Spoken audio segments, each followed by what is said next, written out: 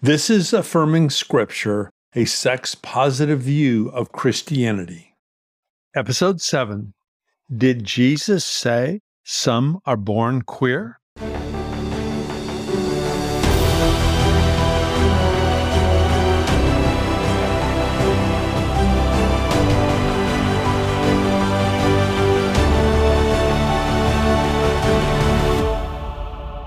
Episode 7.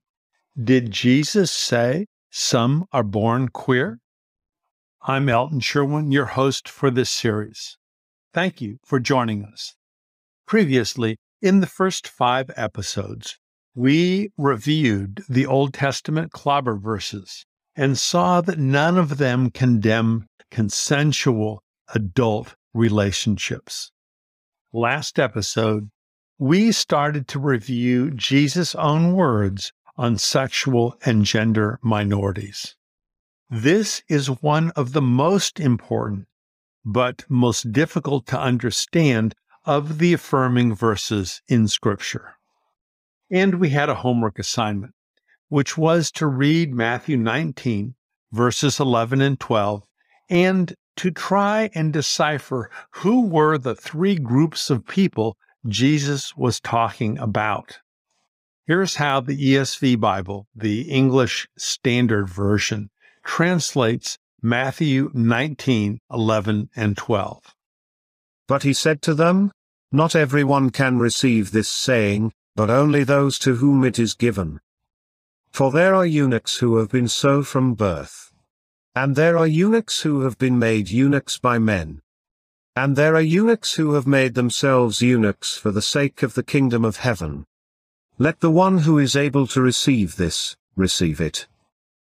We saw in the last episode that the term translated as eunuch had a far broader meaning in antiquity and included men with no desire for women, men with effeminate mannerisms or appearance, and men born with incomplete or missing genitalia. On Bible Hub, the Helps Word Studies gives several definitions for the Greek commonly translated as eunuch.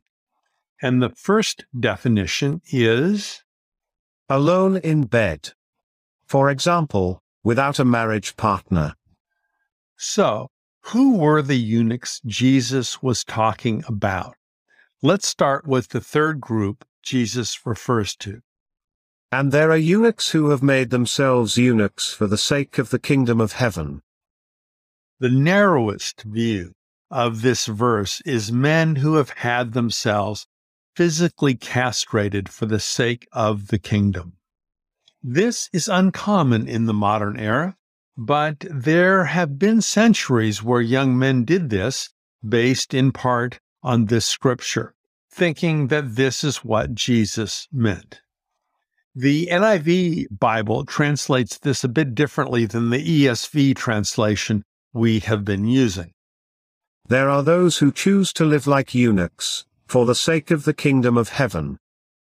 This is a small change in wording, with big implications for a guy. Made themselves eunuchs. Versus choose to live like eunuchs. To live like a eunuch versus to make oneself a eunuch. Ouch. Last episode, we heard Janet Edmonds argue. The last category, those who have made themselves eunuchs for the sake of the kingdom of heaven, to which Jesus may have been referring, would include men, such as Roman Catholic priests, who take a vow of celibacy in order to serve God.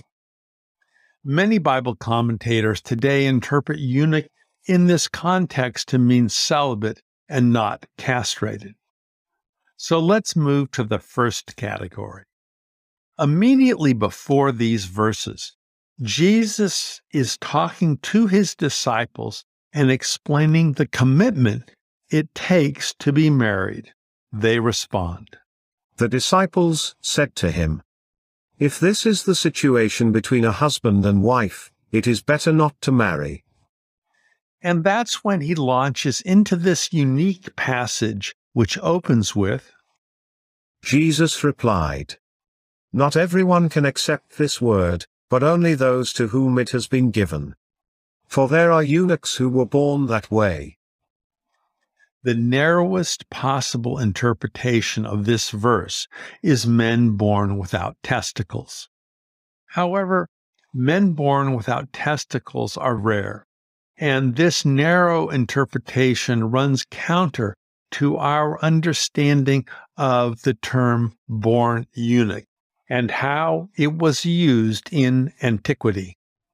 The Reverend Jeff Miner elaborates in his book, The Children Are Free, re-examining the biblical evidence on same-sex relationships. This excerpt is read by Speechelo. Some might argue that Jesus was referring to males, born without testicles, but this would be extremely rare. Moreover, this interpretation ignores how the term, born eunuchs, was used in other literature of the time. In the ancient world, including ancient Jewish culture, as reflected in the Talmud, natural, or born eunuchs, were not associated with missing testicles. Rather, they were associated with stereotypically effeminate characteristics and behavior. As we have also seen, eunuchs were commonly associated with homosexual desire. Wow. In ancient literature, eunuchs were commonly associated with same-sex attraction. In the notes, I've included links to this passage and to Reverend Miner's writings and books. Reverend Miner's words echo those of Janet Edmonds in the last episode. When the New Testament was written, the term eunuch meant a man who, for a number of possible reasons, was incapable of, or disinterested in, having sexual relations with a woman. Those who are born eunuchs would have been understood in Jesus' day as including men with stereotypically effeminate characteristics and behavior.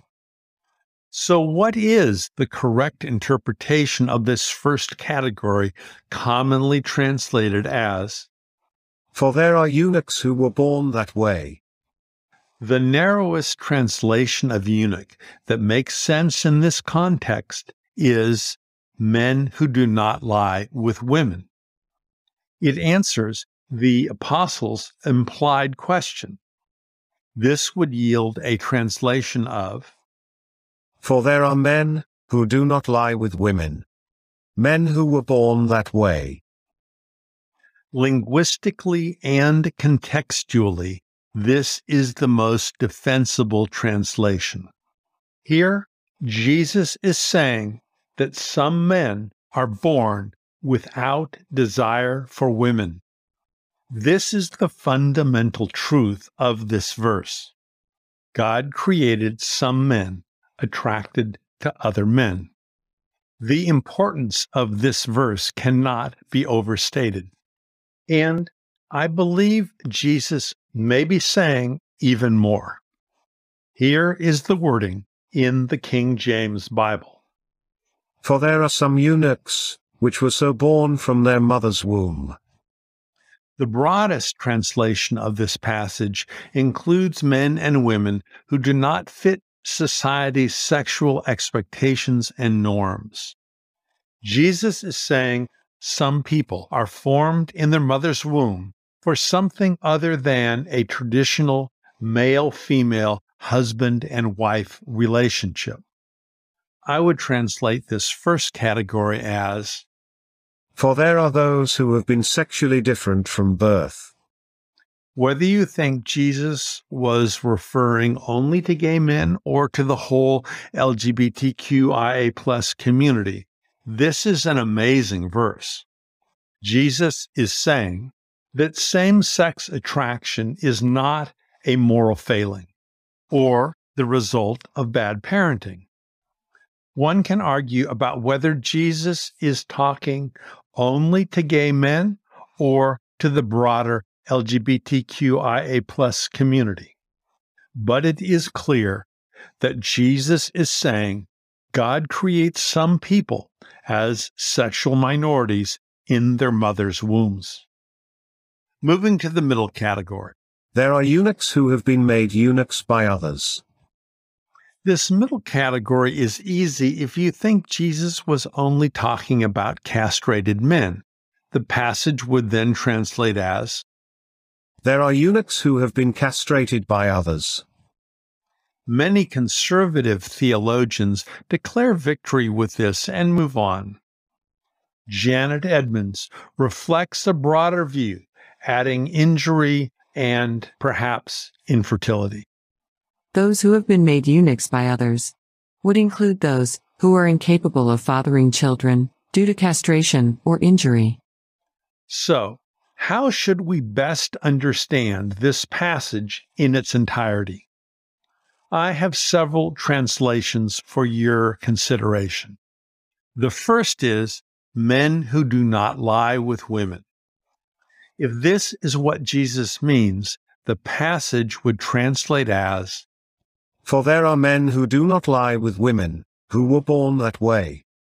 And, there are men who do not lie with women, who have been made so by others. And, there are men who do not lie with women, for the sake of the kingdom of heaven. Linguistically and contextually, this may be the most defensible translation. An alternate, broader translation is sexually different. This captures the way eunuch was used in antiquity to describe any man who did not fit society's sexual norms. This passage would then read, For there are those who have been sexually different from birth. And there are those who have been made sexually different by others. And there are those who have chosen to be sexually different for the sake of the kingdom of heaven. When you look at all the sexual minorities that eunuch included in antiquity, queer or queer men is a surprisingly good, although imperfect, synonym. In the vernacular, one might say, There are some who are born queer. And there are some who are queer for others. And there are some who are queer for the kingdom of heaven. All these translations answer the apostles' implied question. If marriage between a husband and a wife is so hard, shouldn't men just stay single? To which Jesus gives a difficult to understand answer that he says is difficult to understand, in which he enumerates 3 types of men. Let's listen to this passage one last time in context, translated as, men who do not lie with women. The disciples said to him, If this is the situation between a husband and wife, it is better not to marry. Jesus replied, Not everyone can accept this word, but only those to whom it has been given. For there are men who do not lie with women, who were born that way. And, there are men who do not lie with women, who have been made so by others. And, there are men who do not lie with women, for the sake of the kingdom of heaven. The one who can accept this, should accept it. No matter how you translate this verse, as men who do not lie with women, or as sexually different, it is very affirming. As Janet Edmonds and others have observed, Jesus thus acknowledges that some people are sexual minorities from birth. The one who can accept this, should accept it. So, that is my best understanding of one of the most profound passages in the Bible. I believe Jesus is speaking to the entire rainbow, the whole LGBTQIA+ community. As we have seen, the words translated as eunuch had a very broad meaning in the Jewish culture of Jesus' time, and was used to describe men who did not or could not fit society's sexual expectations and norms.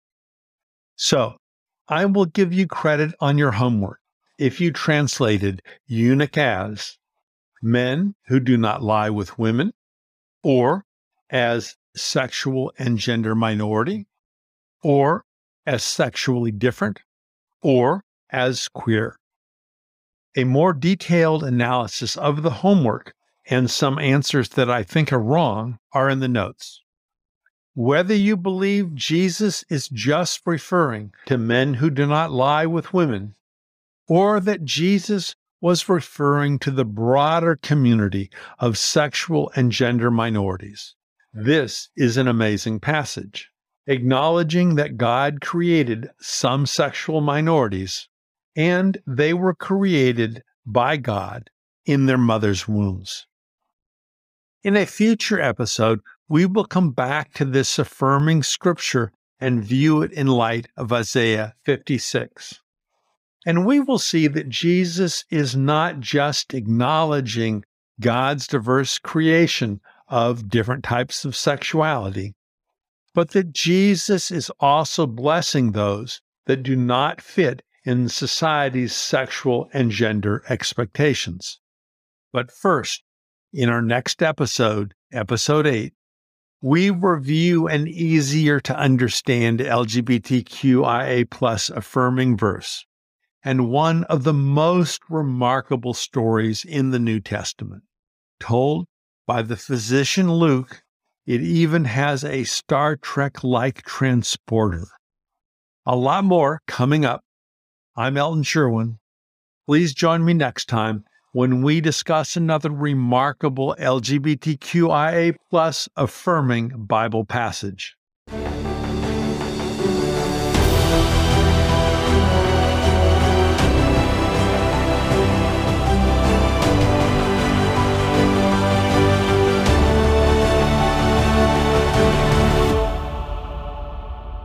This is Elton again. We will return to Matthew 19 in episode 16, as I've had some additional insights into its meaning. Also, I've just been amazed at how effective Twitter is at reaching new listeners. I know it sounds melodramatic, but there are young Christians out there who have tried mightily to change themselves and are suicidal, believing that they have failed their church and that they have failed their God, all because they have been taught this corrupted, conservative sexual theology. And I feel it's important that they know they have allies. So I would love to recruit you to help spread the word. If you have a Twitter account, please find us on Twitter.